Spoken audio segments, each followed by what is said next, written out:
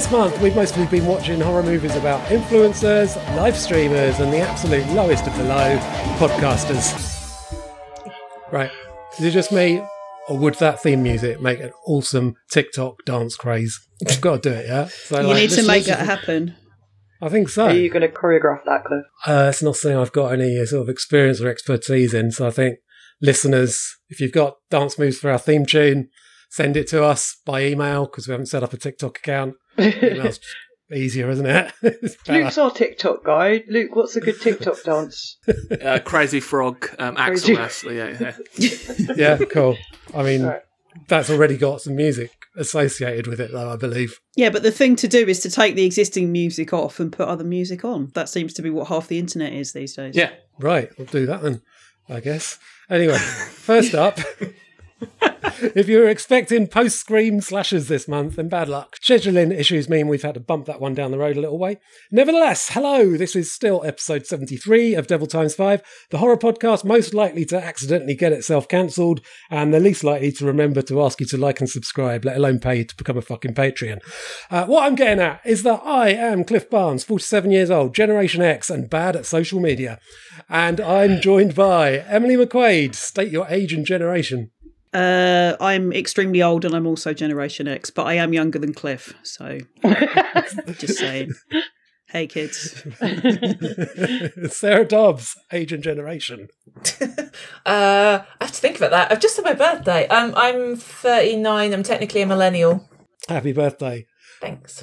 Brian Eno. I'm 34 and I think I'm a millennial. I know the Zoomers take the piss out of me and I'm no longer cool. And Luke Poulton. I'm 31 and I'll be millennial as well. You are, yeah, not a Gen Zer among us.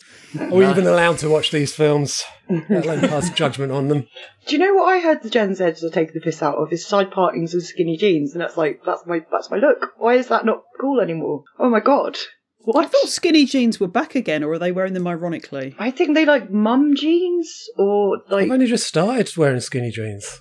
Oh man, we're well behind. They look good on me though. But what's wrong with side partings? Is it the whole emo throwback thing?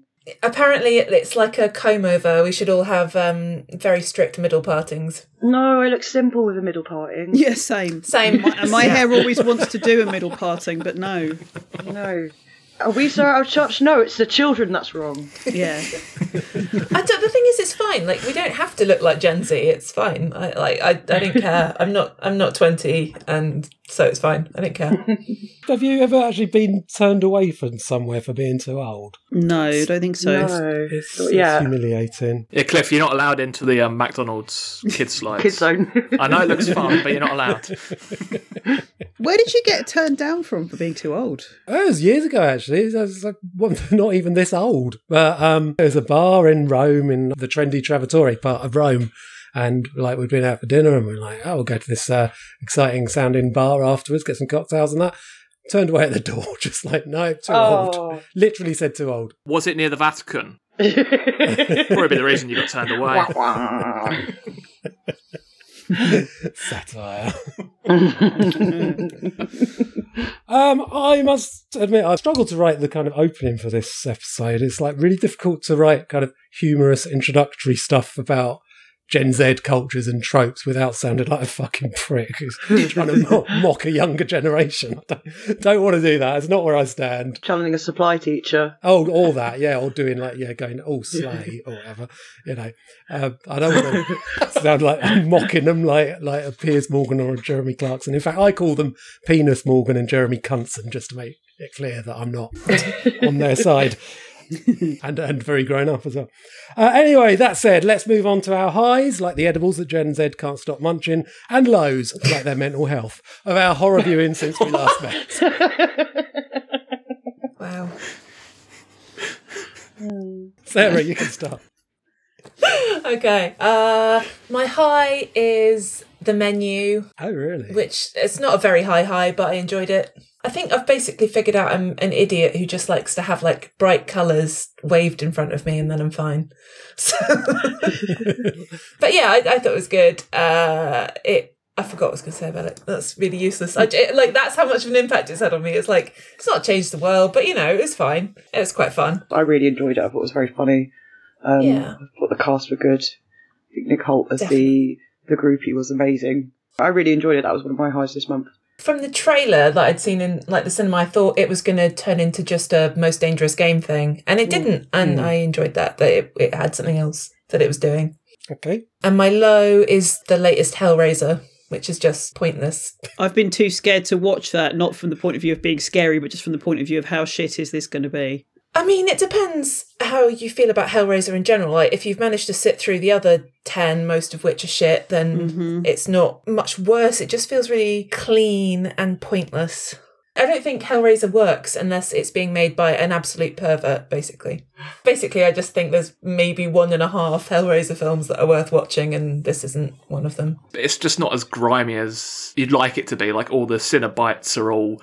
Weekend Warriors. There's no weird, like, slug guy with little sunglasses. There's nothing ever like that in the film. Clive Barker, when he was writing this story in the 80s, could never have imagined that, like, we would all be walking around with tiny computers in our pockets that would let us access whatever perversions we want at any time of the day or night. So, Speak for yourself, Sarah.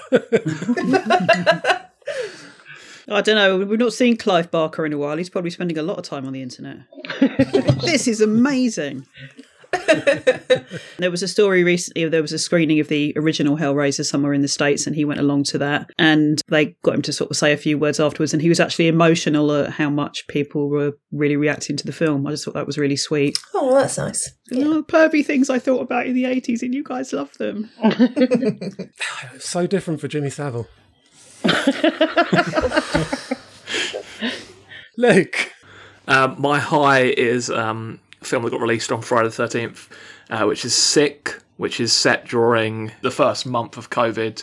2 people going to a house and then someone's after them in the house. It's a slasher written by Kevin Williams, and it's got some of the same things as what Scream did, but for a film set during COVID, I think it does things pretty well, and it gets quite over the top with being a slasher as well. And I haven't got a low this month.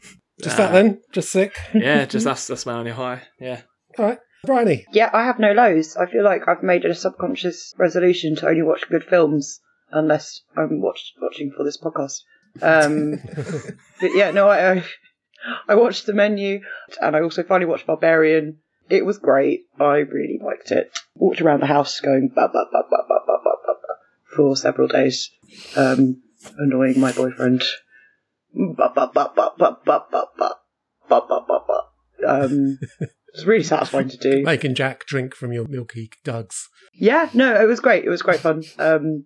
I think everything has been said about Barbarian, but I'm glad I finally got around to watching it. Is it called Barbarian because she goes ba ba ba ba ba ba?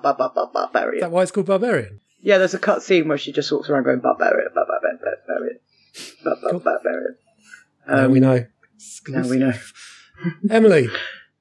I've got 2 highs as well. The first one, I suppose it's, well, good luck with the people that marketed this film, because it's kind of folk horror, but kind of not. Ennis Main. Can't wait to see that. Yeah, it's for the first little while I was like, well, I love what they've done in terms of making something look very 70s, and in terms of like the colorization. There's a lot of kind of like reds and oranges, so it's meant to look like an old film. They specifically have it set up that way at the start. Interesting use of sound, a lot of sudden radio static noises, which was already making me nervous, because there's certain especially like sort of sudden electronic noises that just come out of nowhere that make me kind of a little bit on edge. And then about an hour or so in, there was one random scene with just a juxtaposition of images that really, really affected me. And I can't really explain why, but I got quite sort of weepy. It was just like, it got under my skin a bit. And I suppose if you can categorise it as anything, it's sort of a ghost story, but not really. It's not one where you could summarise what the themes are or what the plot is very quickly. But in terms of just something to watch as an experience of kind of sound and vision, I thought it was absolutely cracking. Cool. It's pronounced Ennis Main, is it? Ennis Main, yeah. It's Cornish for Stone Island. So it's about some men who are called Ennis. Now I know. God. It's not a joke. I genuinely thought it was just about some Ennis men. Or men from Ennis, men from a place called Ennis. If you were called Ennis, then obviously your school nickname would kind of write itself, wouldn't it? Dennis. Yes, Ennis the Menace, of course. And my other high, well, I say a high, it's one of these films which is kind of like, I think this might be bollocks, but it's interesting. From 1982, Butcher Baker, Nightmare Maker. Oh, yeah. Notable for a very, very good performance of unhinged, mad, middle-aged woman, which is a kind of performance I particularly enjoy because it's relatable. There's a load of kind of weird Oedipal shit. It's very obviously an early 80s exploitation movie, but at the same time there's some interesting stuff going on. There's a gay character in it who is treated well, and the other characters who aren't even part of like the evil stabby stuff, there's some of them who are really homophobic and really nasty, and it's almost like they're the real villains of the piece. So it's quite interesting from that point of view. But it is also quite silly, and it does go. I watched it because I was expecting, right, I want some camp nonsense now. And there's not a lot of camp nonsense until the last 10 minutes when it's like all the camp nonsense. Decent film. My high, I mean, I've not had much luck this last few weeks. My high is going to be a documentary, Lynch Oz, which is 6 visual essays about how David Lynch has been inspired by Wizard of Oz. I like a visual essay, and there's 6 of them. It's pretty good stuff. And my low is a film called Exorcism at 60,000 Feet, which I don't know how I managed to do this, but I saw the poster and assumed it was from the 70s because it's a 70s style poster. Never even checked, just watched it, just stuck it on, thought, yeah, this sounds funny. What it is like, imagine like an Airplane type comedy with a really weird, interesting cast of weirdo characters. There's this like green mist floating around the plane that turns them into monsters, into demons. That sounds great. It does sound great, but then imagine it being made in 2019 by a director called Chad. It's awful. Well, I've just added it to my watch list, so excited to watch that.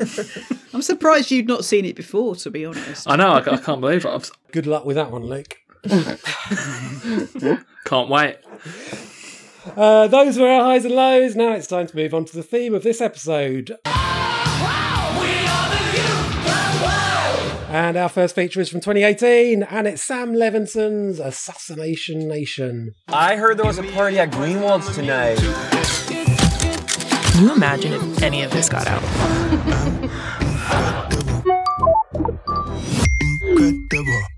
Are you guys seeing this right now? Half of Salem just got hacked. Do you think this is a game? Who was it? Lily Colson. Why would he say that? That's not true. You're lying. How many people are going to believe this? How many people are going to think that I did this? Good people of Salem, you know what these girls did? I'm so scared. We're bringing all you to justice. 4 girlfriends in an American town find themselves at the centre of a storm when a hacker starts leaking the residents' entire internet histories. I'm sure I've come across that plot before somewhere else. Probably Black Mirror. A lot of these are almost, but not quite, sort of Black Mirror episodes, or sound like they could be a premise to one. The Shut Up and Dance. Yeah, Shut Up and Dance is the one where people are threatened with their internet histories. Perfect. Yeah, that's what I was thinking of then. Yeah, that is very it's not the most original concept, like things being leaked and then chaos ensues. Well, they weren't doing it in the 70s, were they? Well, no, but they were doing it in the 90s, and that's bloody ages. I'm pretending to be a Gen Z. That's bloody ages ago, mate. Is that one of their phrases? Yeah. Bloody ages ago, mate. They all talk like Cockney chimney sweepers. Yeah, and they go, I'm a youth. I'm wedding I youth. work with kids. They all do it. They're like, no, I'm a 1950s youth person. Kiss pair of bob, mate, so I can buy some fags. No, they don't smoke fags. They vape. They vape. Elf bars. You can have some Juuls. Juuls, so 3 years ago. It's all elf mate. bars now, Bryony. No. Do they still take poppers and whippets? Is that a thing? Yeah, whippets are still a thing. There were a lot of festivals in Finsbury Park last summer, and somebody was saying like giant-sized nitrous canisters because like the day after there'd just be tons and tons of them lined up all down the street. Well, I spent Christmas in Ibiza, and it was very, very quiet there because it's out of season. And, it's a very nice place. It was a lovely holiday. But landing back in London, the first thing we saw when we got on the tube was a load of London kids just bundling onto the tube doing balloons. And it's like, yes, good to be home. I've always appreciated whippets because it's the most like jovial looking drug use, isn't it? It's like, I think I first encountered it because I'm not really a drugs person, but like years ago I was at the Reading Festival and somebody said to me, do you want a balloon? And I just assumed they were giving away a balloon. I was like, what? Okay. And then she was like, no, it's got... So I tried it. It made me a bit headachy and I was like, well, okay, fine. I can see why the kids like this because it's the sort of thing where you're hanging out with your mates and you want to do something that makes you a bit giddy. For a bit. But it always looks funny when you see a load of kids huffing balloons. It never stops being funny. I just love that it combines, clowns with balloons and like bakers with whipped cream canisters. Like, that's where you used to buy them off, was from specialist baking websites. And it's like, clowns and bakers. Yeah, it just gives a sort of a carnival atmosphere to you getting slightly fucked up with your mates vibe. I'm amazed that Steamer Trading Cookware in Brighton closed down. How did they go out of business with? Right. Like, they must have been fucking doing amazing trade in those creamers. We clearly all really enjoyed this film, seeing as we're talking in depth about it and not about Whippets. Okay, one thing I want to address in Assassination Nation is that Lily has that older man boyfriend next door, who she calls Daddy. Why do they do that? Why do they insist on calling older men Daddy? It's so rank. I think some men like being called Daddy. They're probably even more rank than... Oh, it's so gross. What confused me for a while was sort of the messages that said Daddy, and I was like, is that actually her dad? I'm like, oh, no, wait, no, it's someone she's having an affair with, right, fine. Being inappropriate. Yeah. I quite like this film. I think it's not perfect. It doesn't quite hang together, but there's a lot of stylish and interesting scenes in it.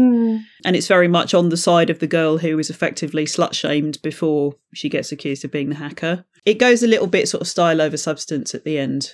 And I kind of felt like I wanted an extra scene, the bit where she's talking to camera and saying about this is how we've been treated, etc., etc. I kind of wanted just a little bit more kind of badassery from her and her mates. I wanted more of that because I was getting on with it all right, but then when it got to like this chaos, I would like to see more chaos from them, like fucking things up. And it doesn't work for me when like they resort to guns and firepower because that seems... just so not what they'd be doing, surely. Yep. That's the same issue I have. I think gun violence is not the solution that these kids would come up with.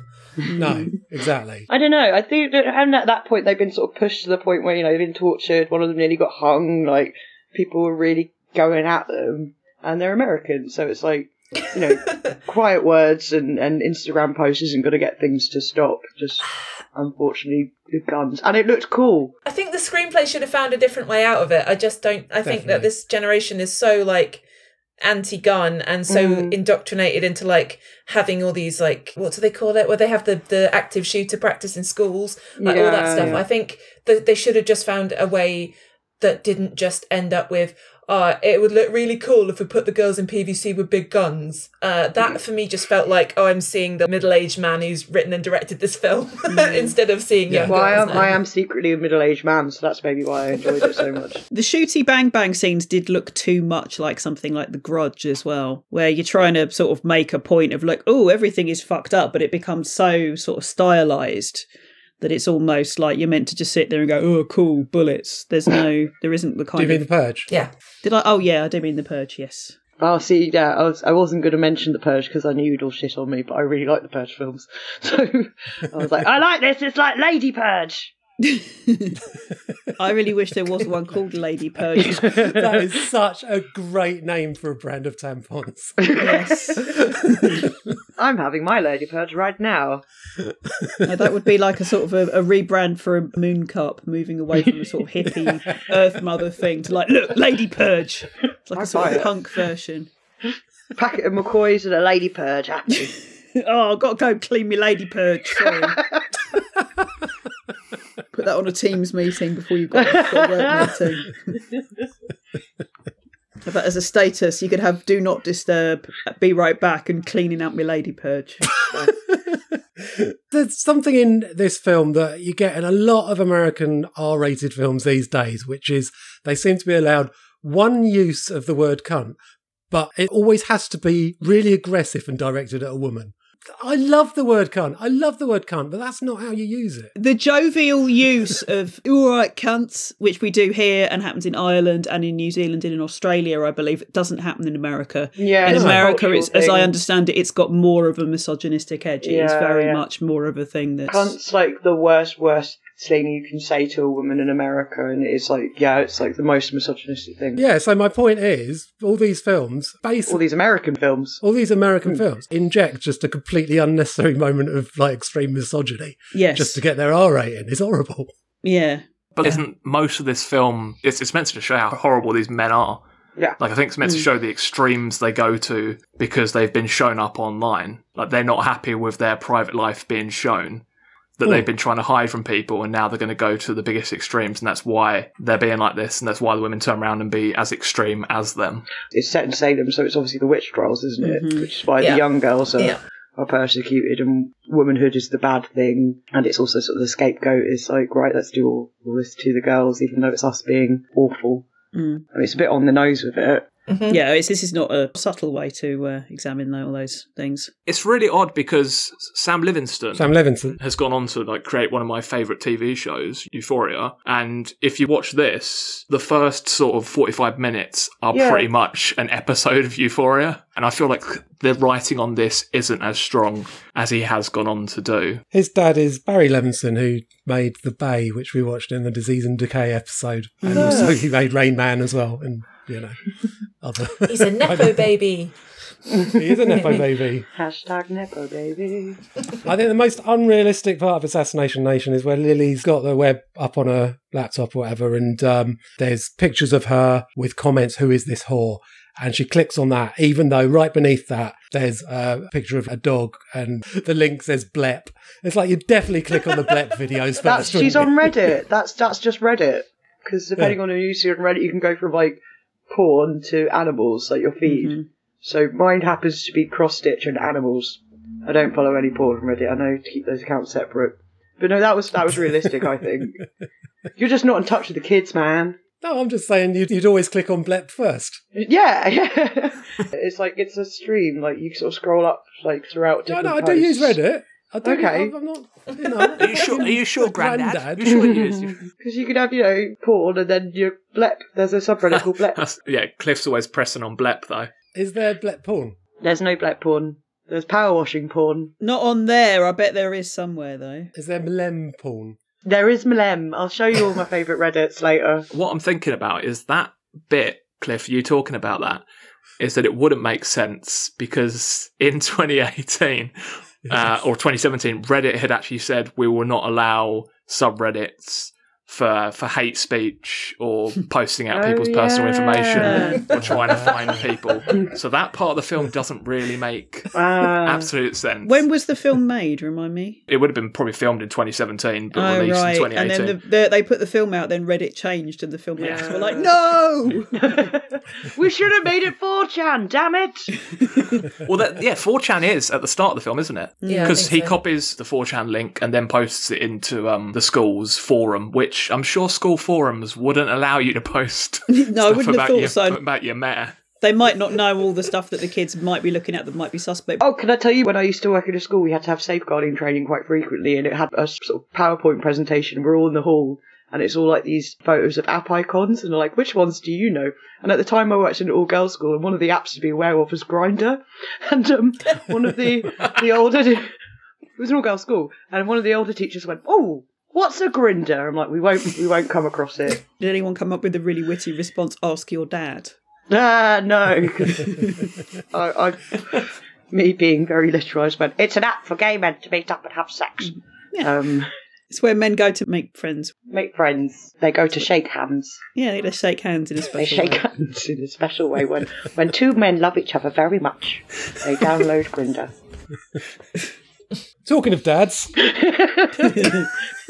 how is Lily's dad 45 years old in this film? He looks fucking ancient. He's the dad from Stranger Things. He's the exact same in Stranger Things, and that's meant to be set in the 80s, so he's always looking the same. Maybe on his acting profiles, like whatever the US equivalent is of the Spotlight profile, it's probably something along the lines of playing age 45, will only play dads, must wear own glasses. He's got work out of it, so fair play. I mean, it would make more sense in Stranger Things because people just did look older. Did you see, because it was 40-year anniversary of BBC's breakfast programming, and the photo of Frank Boff when that started in 1982, and he was 50 years old. How does a 50-year-old man look like Frank Boff did in 1983. What's a Frank Boff? What's a Frank Boff? A Frank Boff is a presenter of a breakfast program. He was a journalist and got into trouble when it turned out about 20 years after that, so when he was like 70, I guess, that he was heavily into BDSM and cocaine. Okay. Him and Clive Barker would have been great mates. Clive Barker got to make Hellraiser. Frank Boff got to be on breakfast telly in bad jumpers. So, you know. A major trope in Gen Z movies is trans inclusionism. So Bex in Assassination Nation is a trans girl, but trans identity is front and centre in the Australian film So Vam, directed by Alice Mao McKay when she was 16, I think. Oh, that explains it. Yeah, it explains a lot, doesn't it? It does, because I was watching it today and it was like, this is like GCSE drama. Oh, it's like awful, it's hitting on all the issues. Oh, it's like something I would have written. It's awful, but then, they were 16 or 17 when they directed it, and you're like, oh, okay. You had to go. And they got their movie out, and there's clearly some stuff that's very important to them that got out in it. Oh, stop being so positive.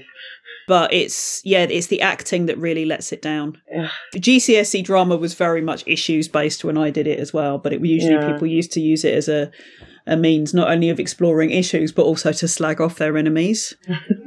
So there was one girl called Abby who had a long running feud with another girl called Natasha, so she would literally be like, right, let's make this about a girl called Natasha who's a prostitute and she's on drugs. Amazing. And she's a bitch as well. And they'd be like, is this based on anyone? She'd be like, no, it's just different, Natasha. I just like the name. Amazing. But yeah, So Vam, I wanted to like it more than I did because you could see, there's a lot of passion there and a lot of sort of stuff that they want to say about inclusivity and about queer representation and so on. But it's just the acting's dodgy. The acting let it down because it is a fun concept and it is important to include sort of trans actors and queer actors, but every single actor they had was fucking shite. And it was just like, oh god. Yeah, they were the main girl who was showing Kid the ropes, like just the most monotone ever. This is it. This is how we survive. Do. And it's like, oh, babes, no. And she was a really good character as well. She's a great character, but it's just so badly. It makes sense that they were so young because maybe they picked from their circle and wrote for their circle. But I've had friends write things for me, and I've had to point out that I'm a shit actress. Like something about me and stages and like cameras, I just sort of freak out and I can't do it. Do you not show them your appearance in the bill when you were? I do. I mean, that was very good, but I lost the spark. I got tired of the industry. You peaked way too early. That's the problem. Way too early. I mean, no one can see this because we're recording. But do you want to see my performance as Shock Child number 2? Okay. Yeah. Oh, thank you. Was that in the bill? That was in the bill, yeah. Did you have any lines in that? No, that's why I was so good. Oh. Were you billed in the credits? I wasn't. Oh no, I was billed in the credits actually. It was a really good day. It was my 9th birthday. I got the day off school. I got to stand there and go. And then in the evening I went to see Cats, the musical. Did they pay you in balloons? No, they didn't pay me in balloons. I got 50 quid, which back in the 90s was. Did they pay you 50 quid in a fresh £50 bill? No, they paid my mum because I. Did you bill them for it? I billed my mum. Did you go to for a meal and did you ask for the bill? Did you go for a meal at Bill's? Was the guy? was your waiter called Bill? No. Was your waiter a duck? Did they have? No, the duck took you out for the meal, and then he said, "Put it on my bill." On my bill, yeah. Anyway, something else about bills. Right, the last 2 minutes of our dialogue is better than anything in So Vam. It just feels like you're just reading a load of Twitter threads and. Why is it so dubbed as well? I swear half of the people are really badly dubbed. I wasn't sure. Yeah, I couldn't figure out if it was or not, but I think they must have just got all the equipment on some kind of scheme, and because they had everything, they had to use everything, and as a result, it was all kind of put together quite badly. The brief drag scenes that you see were lovingly filmed. Were they brief? Well, no, the one at the end wasn't. Not that ending.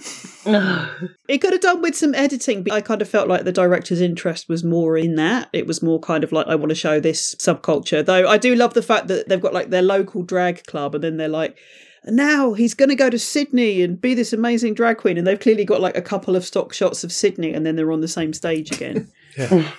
That line, my drag name should be something Rocky Horror related, like Magenta Riff Raff. Oh dear. Yeah, but you just know somewhere in the world some slightly gothy 14-year-old has said that. It's just so shit. Magenta Riff Raff. It's not even a play on words or anything. No, it's terrible, but it's, if you're an enthusiastic young kid, that might be one of the names that you put out and then be like, no, that's bollocks. I need a pun. And then like in 30 years' time, be like applying for a mortgage, and the bank is like, so can I take your email address? And it's like, magentariffraff@hotmail.com. Sorry. Oh. One of the universities I used to work in had so many people with really bad, inappropriate email addresses. So we'd get an extremely articulate, ranty email saying, I'm not happy with this. I think this is incredibly unprofessional. I think that a university of your stature should be treating students better. I'm not happy, XYZ. And it would come from like Lord Voldemort 69. You'd be like, no, use a different email for this. Anything more to say about Sovam? I'll be interested to see what the director makes next. But Yeah, I think there's parts where it looks really good, and it's obvious they want to make films with more queer representation, so it would be good if they do make another horror film, because I was excited to see a queer vampire film, and then I was just sort of very disappointed by it.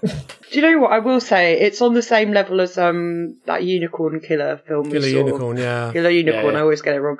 But the fact that it was made by someone so young compared to the makers of Killer Unicorn, that's actually bodes very well for them. Well, one of the issues I think I have with both those films really is that with modern digital video technology, everything, it just makes all this outsider art look on a level with professional filmmaking.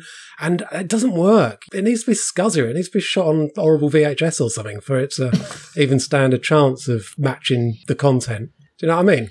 Yeah, but what are they going to be like? What's a VHS?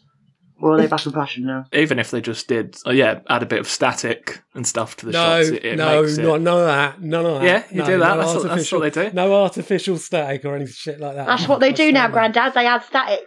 VHS 99, I think, looked like... They said they filmed it on VHS, but you can tell someone overly edited static on that. Yeah. If you ever Google for like filters to make that kind of effect on your videos, you will get advertising for those filters on your Facebook ads or whatever for months afterwards. They try and make you buy packs to but you can just, even though you can do it easily yourself, they try and say spend $9.99 for this VHS pack. Yeah, that's what I ended up doing, just figuring out how to make a half decent one myself and saving it as a preset. Anyway, Sovam is unusual in bothering itself with supernatural stuff. The only other supernatural one we watched took us all the way back to 2014. It Follows. I think they're just on the cusp of Gen Z, these guys, so that counts. The only thing I really want to talk about It Follows is I've always been very unclear about the scene where she goes to the boat, because she'll give the curse to the next guy she has sex with, right? Mm-hmm. And then if he dies, it goes back to her. So why does she fuck everyone on the boat? Because it would only make sense if she fucks one bloke on the boat and then he fucks the next bloke on the boat and he fucks the next bloke on the boat, and it's basically a daisy chain in it. And why don't we see this in detail? Why does it all happen off screen? Maybe she thought it would get confused and not know which one. Yeah, I like that. Yeah, could be.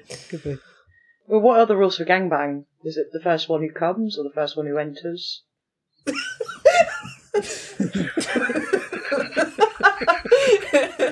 Yeah, you think that there would be a scene where people would be discussing the logistics of, well, okay, can we get around this if we do that? Or I'd love to see just the it sort of just going.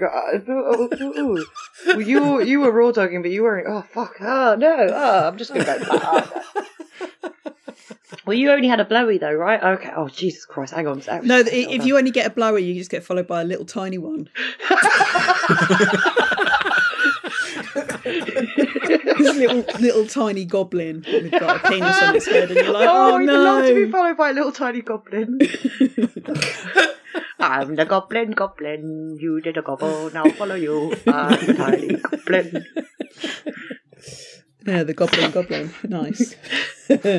I love goblins. Well, that's the only important thing in It Follows, but...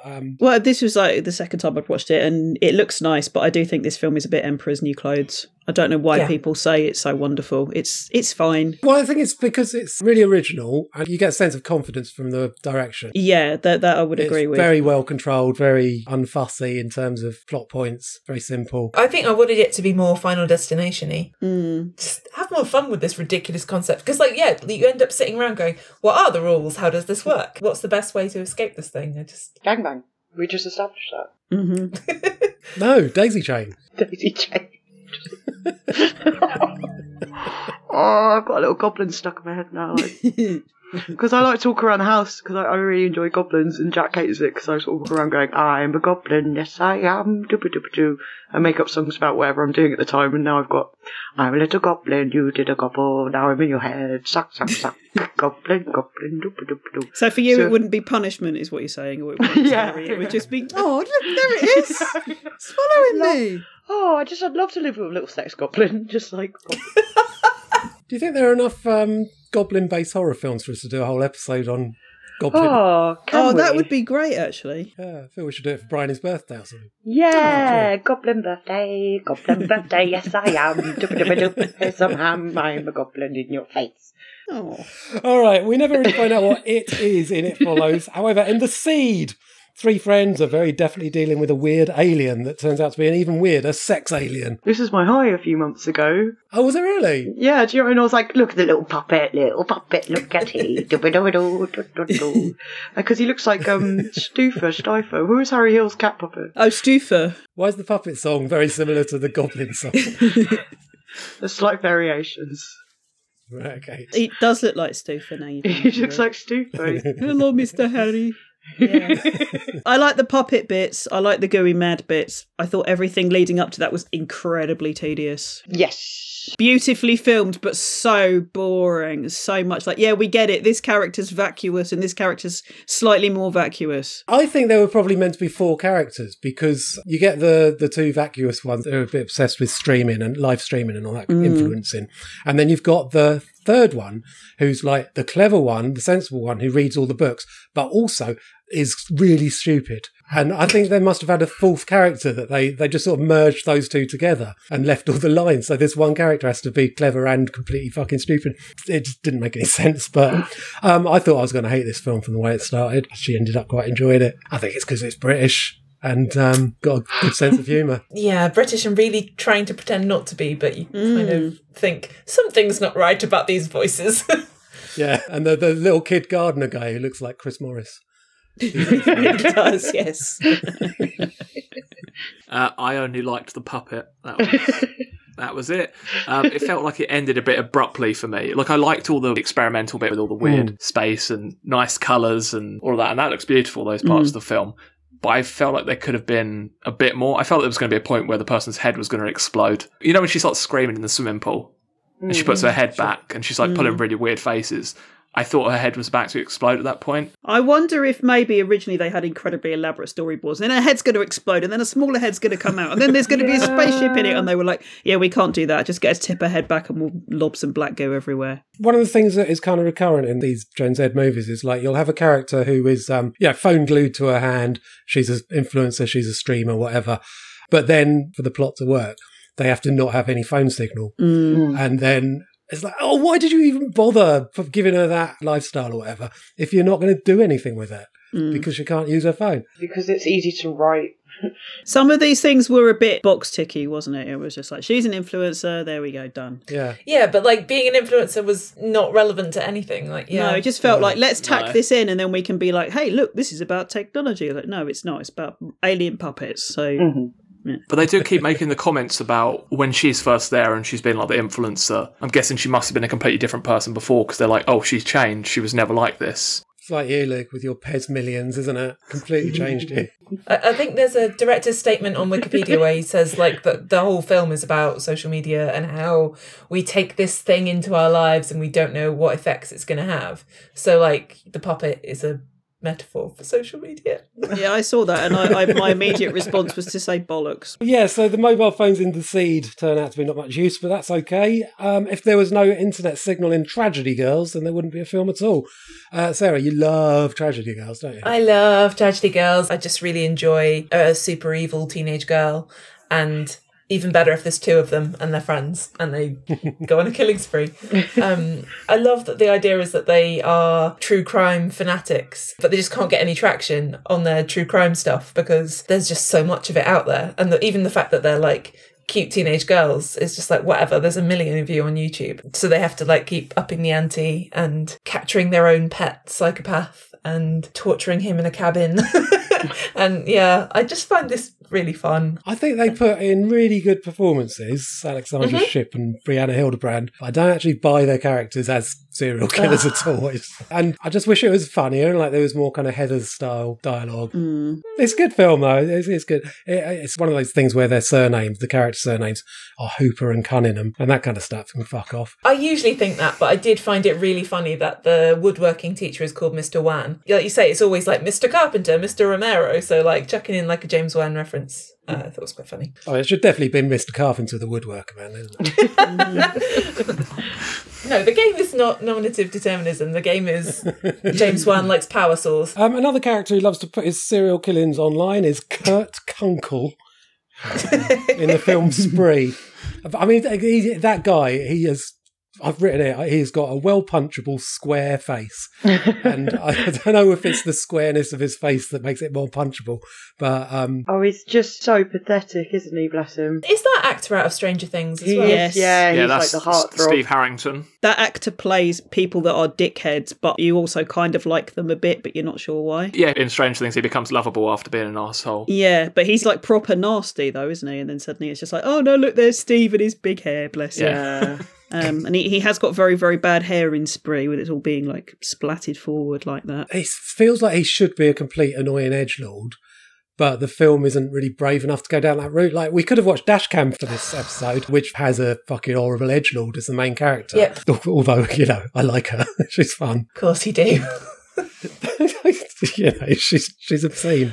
I really hated Dashcam. I would take this film any day of the week. Same. I hate Dashcam with a passion because the person's the same in real life. So that's Oh, why. yeah. She seems awful, but I guess it's like, bratty children in films. I don't like children in real life, and I'd hate a bratty child in real life, but on screen, I can enjoy that. But yeah, Spree, I mean, I didn't think I'd like this one.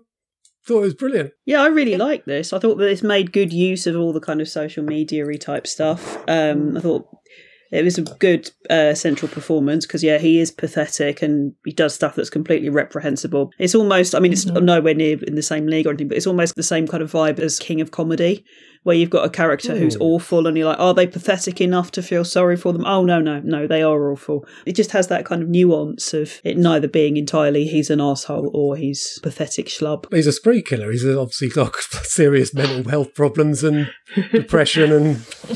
But the way the film presents it is like just so upbeat and it's like a thriller. It seems mad that they would do that about a spree killing.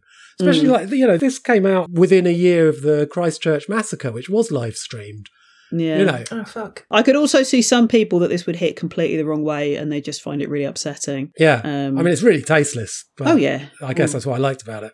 Well, yeah, same, to be honest. And also I liked the comedian character. Thought she was good. Oh, did you like her act, though? All eyes on me! Did you like her act? That's what a lot of American stand-up is like. So, no, it is, isn't it? I didn't like it, but I know that there are people that do. But I could hard relate to that guy going to her, hey, that looked like a professional show you were doing. Yeah. Yeah. I couldn't tell if it was meant to be a piss take of that awful kind of American stand-up or if she was genuinely meant to be a really good act. I thought it was a piss take, but I'm not 100% sure. The actress is a stand-up, but I don't know what her... Oh, is that their actual act? I hope not. There weren't any jokes in the act, which was the thing. No, it's just going, all eyes on me, all eyes on me. I sort of just assumed that we weren't seeing the funny part. I was maybe just giving it a pass. Didn't she kind of deviate from what she wanted to do to kind of talk about, hey, all the phones are toxic and I'm going to trash this kind of thing? So she was using but there needs to be jokes in it to make your point. You can drop your truth bombs in your act, but having You know, Yeah. punchline helps. Guess it fucking worked for Hannah Gadsby, didn't it? So Oh. Nanette was rubbish, right? Okay. Even the It funny bit wasn't. in the first half hour, the jokes were terrible. It wasn't rubbish. I've seen worse. Let's put it that way. It's my damning with faint praise. Right, sticking with serial killers, 80s slasher Slumber Party Massacre got a 21st century glow up a couple of years ago with a movie that's part remake, part spoof. I really like this film. Yeah. I just think it does it so well. It does. It's so much fun. Really, really enjoyed it. I get the original films are fun for people, but I've never been a fan of No. the original films. And I like that this pretty much took like little Easter eggs and other things from all three films and added them in and did a twist on it. And I think it worked really, really well. My favourite thing is the way that the killer, Russ Thorne, whenever you see him, it's as if he's posing for the VHS cover, doing that weird gurning. That's really funny. Yeah, there's loads to enjoy in this. There's the fact that it's kind of middle-aged woman fight at the end. Initially, when the pillow fight scene happened, I was like, oh, I see what they're doing. They're sexualising the guys. But just in case you don't get the message, there is a shot of that man's arse for a really, really long time. Right. It's like, 80s style shower sequence. Well, it starts with like the guy in the short shorts arse, and it's like, yeah, bums. And then it's the pillow fight. And then it's like, naked bum. Yay, long bum. It is a long Bryony, bum I heard scene. that the Council Noise Enforcement Patrol had to come out because like your neighbours were complaining about bums just being shouted out from your window. You know, that versus whatever else is going on next door. They could put up with me shouting yay bum every now and then in my goblin songs. Oh my god, that's what they're going to come back with mediation. They'll be like, well, you're complaining about this, but every night all we could hear is, I'm a little goblin, doo-doo-doo. I like bums, goblin bums. The best case scenario for that would be you're singing I'm a little goblin, I like bums, and then there's a silence, and then your neighbour goes, me too! And you all sing the song forever. Like bums on this road, goblin bums. Let me follow you with my bum. Touch your bum. It would be really creepy if they started singing that song back to you, though. That would be it would. horrifying.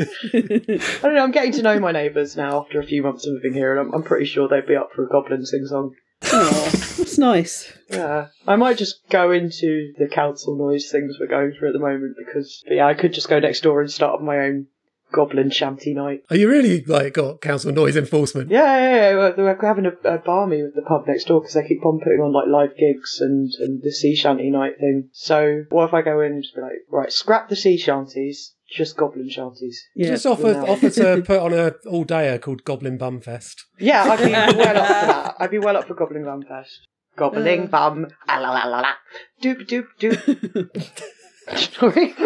I think you should put this event on. Go and talk to the I don't pub. know how many people would turn up and pay for that. But, yeah. I might just make it a weekly occurrence at my house, just myself. I don't need people. I'm a goblin. Sometimes you've just got to do the art for you. Yeah, man. I was wondering if there was something in Slumber Party Massacre, a kind of satire of how big pizza slices were in the 80s compared to now. Because in the opening scene, well, actually, it's not set in the 80s, is it? The opening scene, it's the 90s. The 90s, yeah. The pizza slices are enormous. And then later on, when the present day girls are eating pizza, much more manageable slices. I'll tell you for why I reckon that is. I think Is it they're about eating pubes? No. I was thinking they're eating gluten-free vegan pizza because of the change in generation, but also the pizza looked like a gluten-free vegan pizza I accidentally bought the other week. Very small and very pale. I eat a mostly vegan lifestyle, but cheese is a big thing for me. But that looks like vegan cheese. I've yet to find a good vegan cheese, so... They call you the cheese goblin, don't they?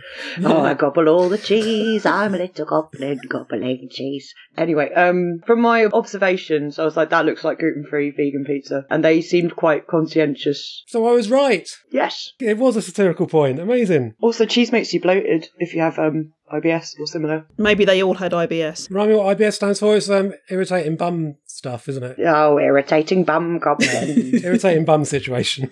Yeah, Yes. absolutely. Yeah, that's what doctors say it stands for, certainly. Good.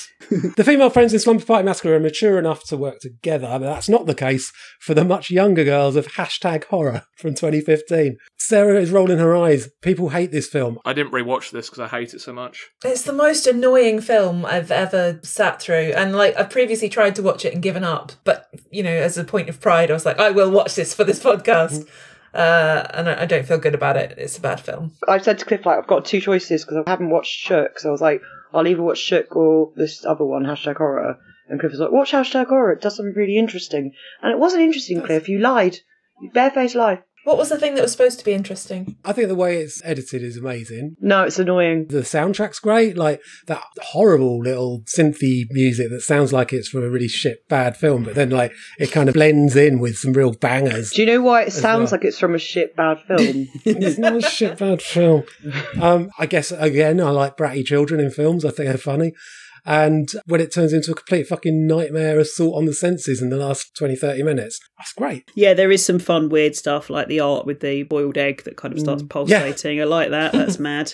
I think they did a reasonable job of directing a load of kids. Some of the bullying bits really made me go, that's horrible, that feels too real. But it feels like it's several different films happening at once. It doesn't quite really know what it wants to be, and it is quite boring, I'm afraid. Also, the graphics on the website that they kept showing looked terrible. It looked like they were designed in 1999. What was the website supposed to be? I don't know. I don't know what that's going to be. Murder Candy Crush. Yeah, it's not in any way a realistic depiction of social media. No. The director apparently asked her friend's daughter what's scary, and her friend's daughter said cyberbullying, and she, rather than kind of going, what do you mean, what kind of sites, she's just like, right, I'm just going to make up a whole new internet and then do what I think it's going to look like. No, it was really cyberbullying. It was actual No, bullying. it was very much in-person bullying, wasn't it? If it's meant to show bullying is bad, they never say, oh, what you're doing is wrong. It's just bullies bullying each other. And then at the end it's like, oh, it's that girl, she's got bipolar. She's sick.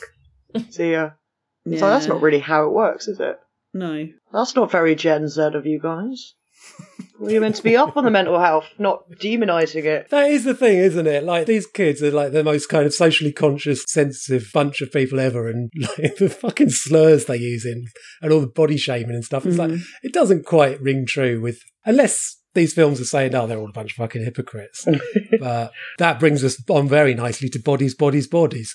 Would these people who care so much about mental health and all that kind of stuff really play a game that one of them says, no thanks, it makes everyone fall out and someone ends up crying? And there are people in that group that really like drama, aren't there? So they're all just like, that's true. Yeah, let's. Plus, I think there'd just been a massively successful reality TV show around the same concept. So clearly, there's something about the game of werewolf that's suddenly super relevant for some reason. I like Bodies, Bodies, Bodies more on the second watch, I think. I was hoping that there would be more clues as to the ending, like that it doesn't come as a big surprise, but no, it still comes as a big surprise.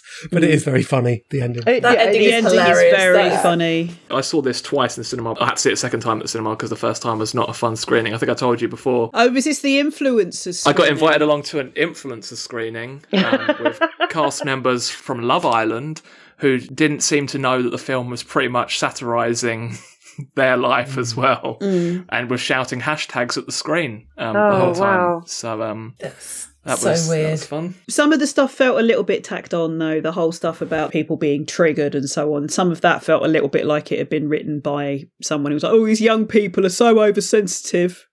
Look at them." I didn't really understand why that all comes out in one big go in that one scene.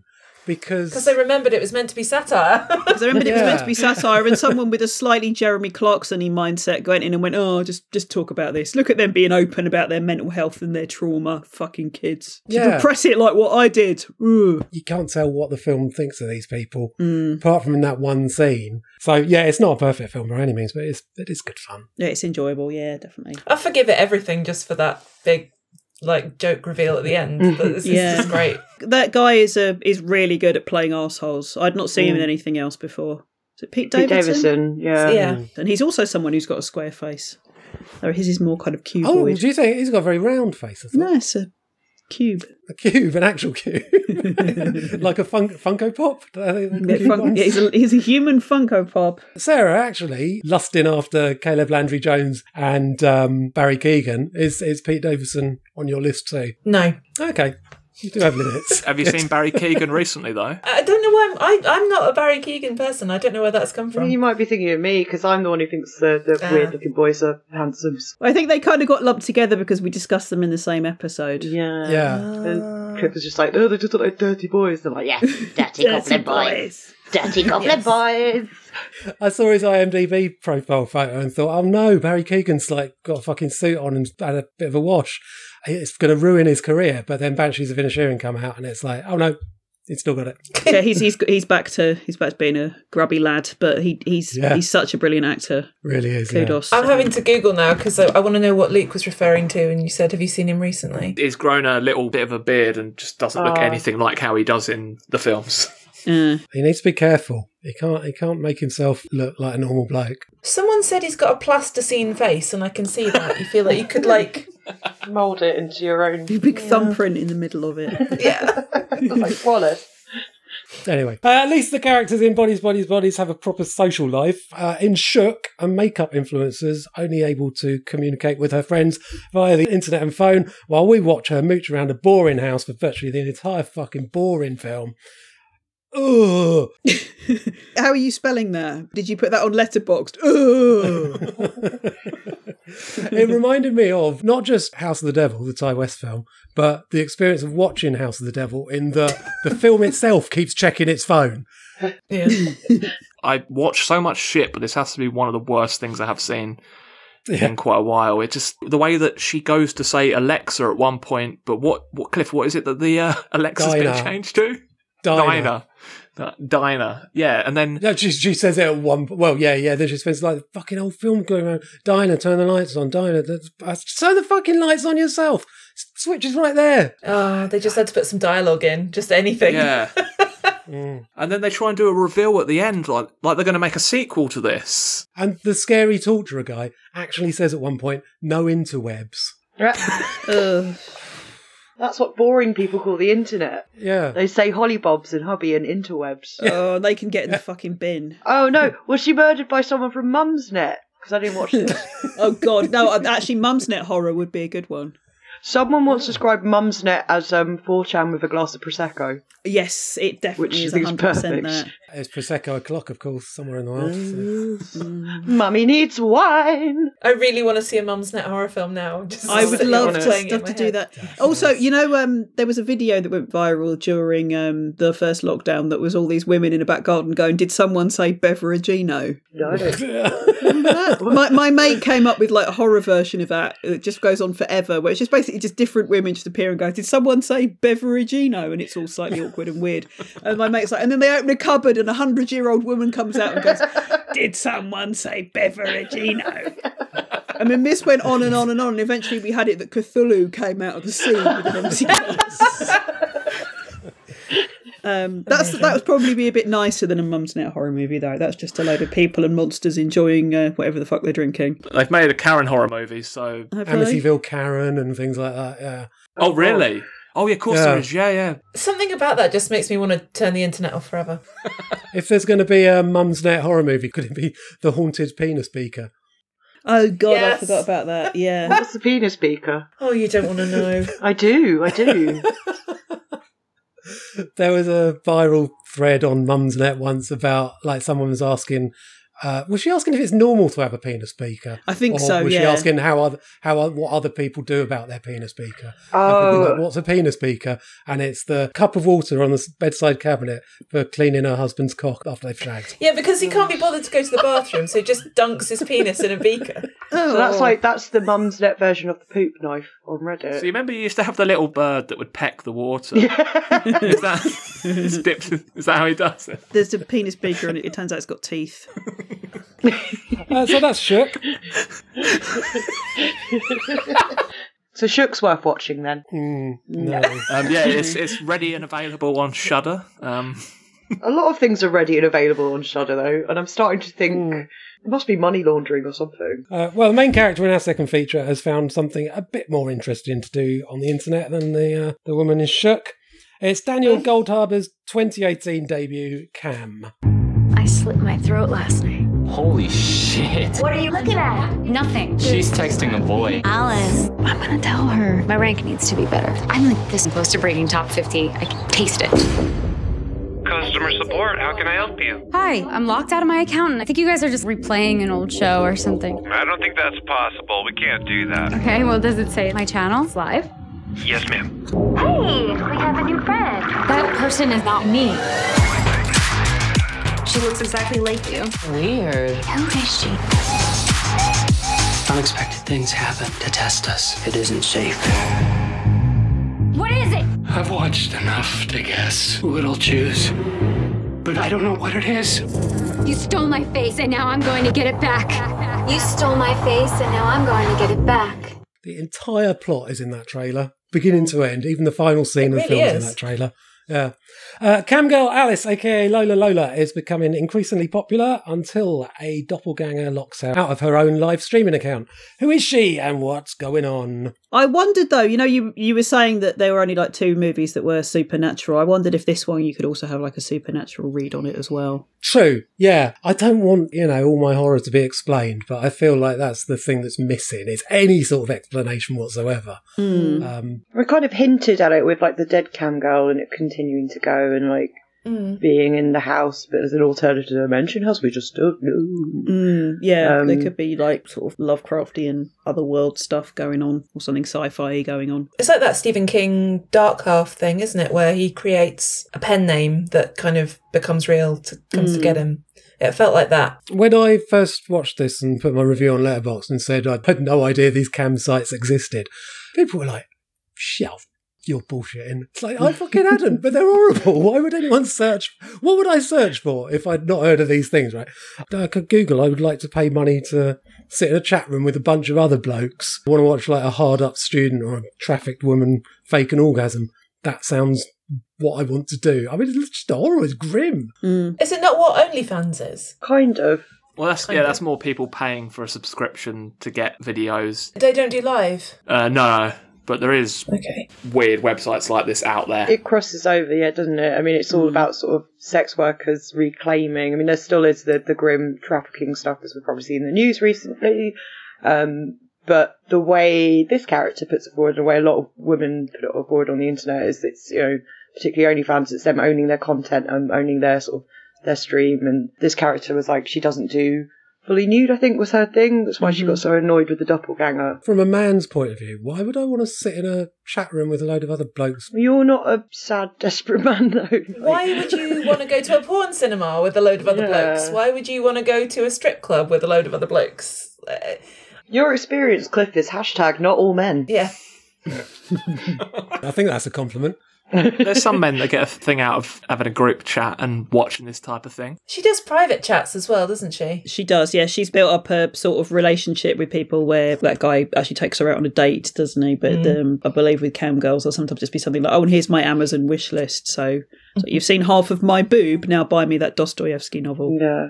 Well, it's like with the video game streamers, like they'll stream themselves playing video games, and a lot of women make money from that. Or people that do ASMR stuff do that as well. Yeah. It's sort of like, no, it's not sexual. Just can you have extremely long fingernails and pop that bubble wrap really slowly while you're in a bikini? It's not sexual. It just calms me down. So I guess of all the films, this is the one that made me feel the most old. Really? Really? Because it's about a world I've just got no knowledge of. But when you were younger, was Babe Station a thing? No, because I'm 47. But that was still around in like the 90s and that. Well, those party chat lines. Sexy phone lines. I didn't get cable till I was like 20. But they used to advertise the sexy phone lines in like the newspapers. Like party lines. Yeah, that's true. Or like late at night, boobs. That's not the same sort of thing, surely, because those chat lines, weren't they just like, you'd phone this really expensive number just to like talk to 3 other people, go, oh, you're right, it's late and it, weather's nice. Sometimes would be a lady. With the TV ones, it was multiple people like phoning in. Well, no, that's what they made it look like in the adverts, but clearly they weren't like that in real life. No, the ones that were advertised in like newspapers and I believe probably gentlemen's magazines as well, that were things like bored housewives want to talk to you. With the assumption being that the lady would be all sexy. Yeah, but that's 1-to-1. The dawn of the internet, though, has just changed all those things, isn't it? Keep up, Grandad. Woo. Well, there's elements of 1-to-1 in the webcam stuff, but you have to just pay for it. Oh, you're making me think I should have done some, proper research on this before we recorded, but... Yeah. He thought a webcam was something spiders use. Hey!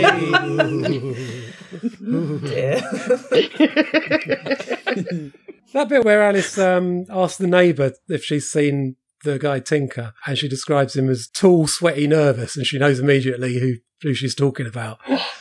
That's not a good thing to be, is it? No. You can be identified by the 3 words tall, sweaty, nervous. You need to think about a change of lifestyle, I think. Yeah.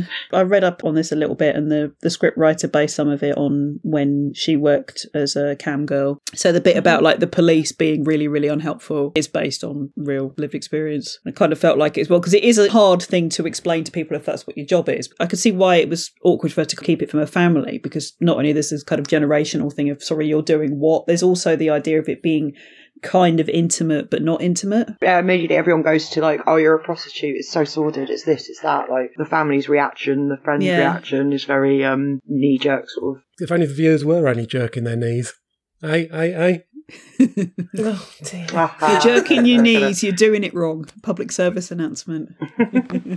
One of the nicest bits in this is when she talks to her mum about the feed, and not only has her mum watched it, which obviously is massively cringe, but her mum prefers the doppelganger to her, which is really just horrible. Blech. The scenes where she's confronting the doppelganger are brilliant. It's a thing that could have been done quite cheesily, but they do it really well, where when she's talking to the doppelganger's voice has got that sort of echo on it. So it sounds like she's a creature made of technology rather than a living person.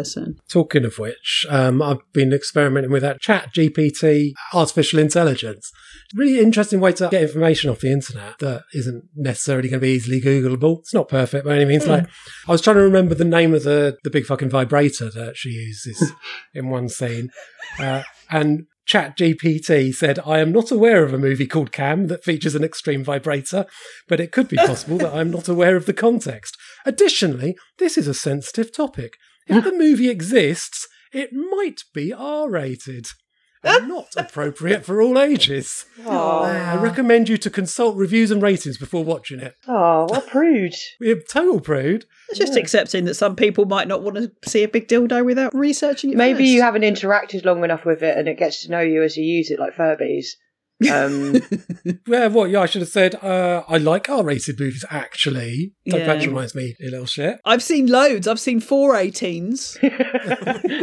My parents didn't know. Anyway, I asked Google and it just told me straight out, so that's good. So fingers on Vibratrons, I guess, or whatever. That's an interesting butt plug. Sorry, it goes on for so long. Well, that's an erotic duck noise. This could get messy.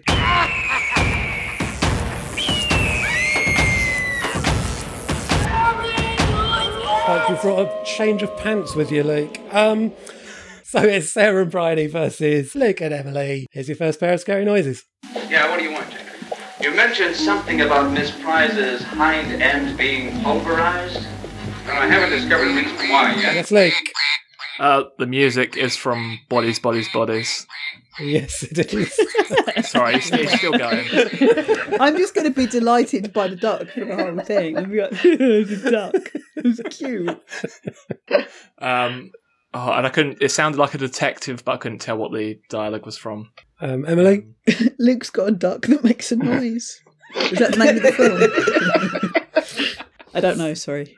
Okay, Sarah and Bryony, can you get the dialogue? Yeah, what do you want, Jacob? You mentioned something about Miss Price's hind end being pulverized. Well, I haven't discovered a reason why yet, but when we found her, she was on her back with her panties pulled down to her knees. And when we turned her over, the lady's fanny was smashed. Her lady's fanny was smashed. Yeah, she had a pulverised, is it Curse of the Pulverised Arse? No, it was the Gorgor Girls, the Herschel Gordon Lewis film. Yeah. Number 2. I should have been a pair of ragged claws, scuttling across the floors of silent seas. And the afternoon, the evening. Sleep so peacefully. The dialogue is from It Follows. Uh-huh. Music? Don't know. The Thumpy Monster. Aliens. No.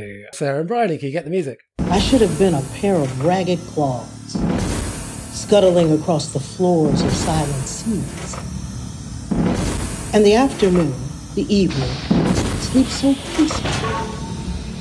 Smooth by long fingers, asleep, tired, tired maneuvers. Is it Tetsuo? No. Thumpy Monsters was close. It was Mad God. Oh, okay. Okay. Number 3. Hi, I was wondering if you could connect me with someone staying there. Nicole Larson? One moment. Thank you. Hello? Hi, it's me. Mia, everything okay? Did you make it to San Fran okay? Yes. Good. Yes, Emily. The dialogue is from Shook. Yeah. You get a point for suffering through that film. The music? Something 80s or trying to sound 80s. No, I can't get it. Okay. I've got an inkling. Yeah, go on. What's your inkling? Have you got an inkling, Sarah? No. It sounds like it could be demons. Oh, so close. Night of the Demons. Oh, that's what I meant! The one with the hair! Give us half. Go on. I've been so shit at this, Rachel. They've got really good hair in it. They've got really good hair in Night of the Demons. Do you mean the goth lady? Yeah. Yeah, it's a solid look, that, yeah. If that's genuinely the film you meant, I'll give you the point. It generally was. Okay. Thank you. So it's 3-1 to Luke and Emily at this stage, halfway through. Number 4. Mother of Tears. The title rings a bell. Didn't someone already make this movie? As a matter of fact, yes. It was a big hit when it came out. Reviews, box office, everything. Dario Argento directed it. Suspiria. And I must admit, it was very, very good. But the music's from a beginning of a film, and it is bollocks. The music's from a Gen Z film, but it's like the very big, like the title screen. Sorry, anyone else?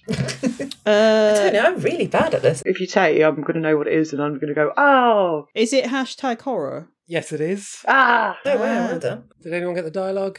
Nope. They're talking about Dario Argento. I thought Mother of Tears was a new one of his films, but I don't know if it's Dark Glasses. No. It's The Black Cat, the film. Black Cat? Luigi. Oh, yeah. Yeah. The Luigi Cozzi one that is... Oh, no, because he did a trilogy with all the Tears films, didn't he? Or some weird thing like that. Well, Luigi Cozzi made a kind of unofficial third film in the series, so that's what that is.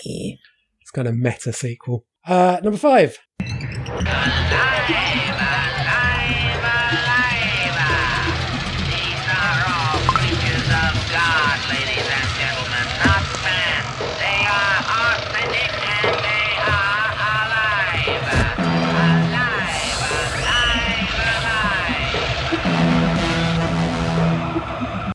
Banger. The dialogue's not dash cam, is it? Nope. Is it music Assassination Nation? No, the music was from Spree, and the dialogue was from The Funhouse. Ah, okay. And so what is it? 4-1 to Luke and Emily. Here's the final pair. Okay, let's get this over with. One quick kiss. With tongue. No, Brett. No tongue. Yes, no Emily. hands. The dialogue's from The Seed. It is. I mean, I booped boobs, but I didn't beep loud enough, but I knew it was from the You Seed. booped? So I went boop, boop, boop, boop, boop. Oh, you should have blept. Should have blemmed or blept. Blep, blep, blem, blem, blem, goblin. Surprised you didn't do your Goblin song, yeah. I'm a little goblin, I know the answer. Luke and Emily, did you get the music for that one? It just sounded like a drone flying round. Is it the drone that flew around? It's not the drone that... Is it the drone? It's not the drone that carried the haunted penis beaker around. No. Bryony and Sarah, music to get here. Okay, let's get this over with. One quick kiss. With tongues. No, Brett. No tongues, no hands. One kiss, that's it. You break the rules, you're gonna get punched in the face, okay? Okay, fine. How old are you? 15. And 2 months. That really adds to it. Oh. No. Sarah and Bryony? Not a clue, sorry. Let you down. It wasn't actually music. It was the baby crying in Combat Shock. Sure. Okay. You were never going to get it, were you? 5-1 to Luke and Emily.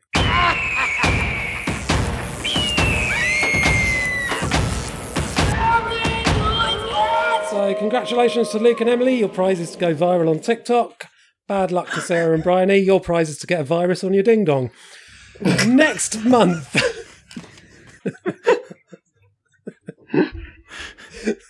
Such a stupid thing. Right, next month.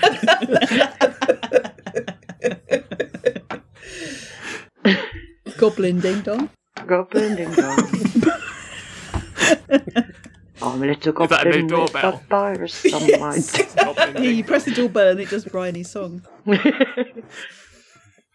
Next month, vengeful men meting out violent justice that's so brutal it tips their revenge thrillers into the realm of horror. Our guest devil for next month has picked Dead Man's Shoes as one of our features. So, Luke and Emily, what do you want to pick as the other feature? I was going to say Blue Ruin. All right, yeah, let's go with that. All right, so Dead Man's Shoes and Blue Ruin are our features next month. Anyone got anything they want to plug before we go? Goblin cam. Camera for your goblin. And what platform is that on? It's on Goblin. Platform 8 of Brighton Station. Yeah. That's out of use. You can find me on Platform 8 at Brighton Station every day this week going, I'm a goblin, look at the trains. Well, that's us done for another month. At the top of the show, I mentioned that I often forget to say the whole like and subscribe thing. I'm not going to say that. We can do better than that. Instead, why don't you unlike and unsubscribe from that one horror podcast you listen to that, if you're honest, is actually quite annoying and shit. Your life will be better for it. As long as it's not us. Keep telling your friends about us. Follow us on Twitter at DevilX5. And if we've still got any subscribers left next month, we've got a really great guest lined up for you. So don't miss that. Until then, thanks for listening.